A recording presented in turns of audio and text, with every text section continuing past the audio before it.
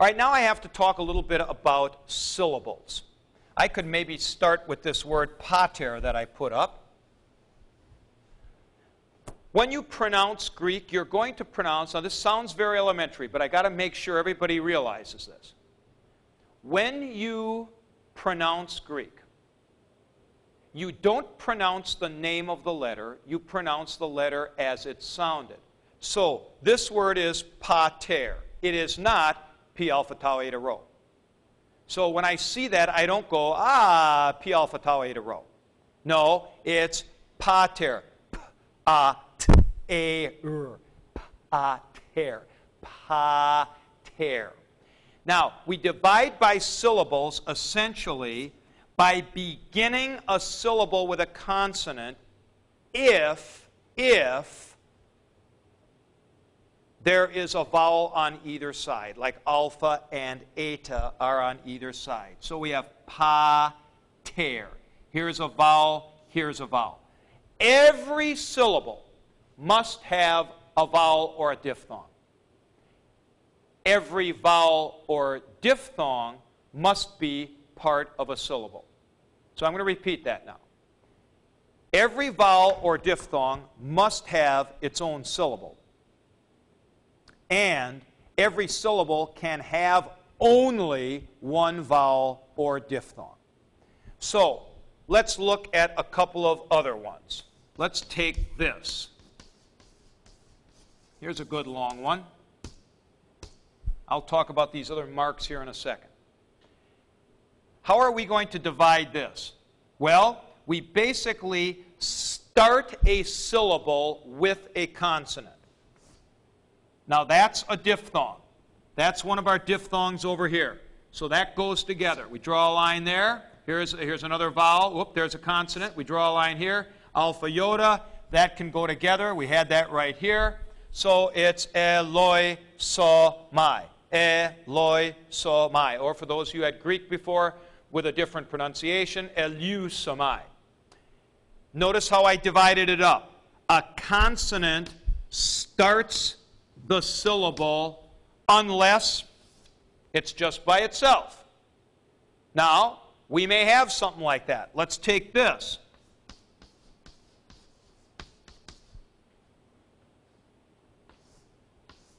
That's how we divide it. Li, o, men. I go here. Now, I cannot put two vowels together unless they are a diphthong. Unless they are a diphthong. So, upsilon omicron is not a diphthong. Omicron upsilon is a diphthong. So I've got to separate that and make it its own syllable. So, li, o, men, and that's going to be one syllable right there. Now, what if you have a couple of consonants together? What do you do then? If you have a couple of consonants together, you try to keep them together if you can. I'm going to give you another form of this word for father, which was patros. Now watch what I'm going to do here. On this one here, we're going to have, or pater, I'm going to have the form patros. Now on patros, I would divide it like this. Not patros, but patros. Because the tau and the rho can go together. Now, how do you know if they go together? Well, you're basically going to know if they go together sort of by doing English. Now, Greek actually can put together some really unusual combinations, and I'll put one up here in a second. But in general, it'd be like English. So, can you put T and R together? Sure you can, like trail, troll, tree. So, patros. Now look at this, though. Look at this. This is the kind of thing you get with Greek. This is in the book. You would think that you would pronounce that eich thein. Eich thein. As a matter of fact, believe it or not, he and theta do in fact go together. So, believe it or not, you actually divide it like this. Now, there is one word in the English language that begins with CH, TH. I don't know if anybody knows that. I mean, generally, nobody does know this. And that is this. This is great for crossword puzzles. Chthonic. That word, chthonic, means of the earth. And it comes from the Greek word chthonios, which means earth in the sense of like dirt. The basic earthiness of the earth. You know, not the earth as an orb with clouds and blue sky and everything, but earth as this place with dirt on it. Now, you know, we wouldn't think of starting a word like that, but the Greeks did think of starting a word like that, and so therefore it can go. So it's not going to make any difference. I'm going to put this one up again. Let's take a different version of this word. And let's say echthemen.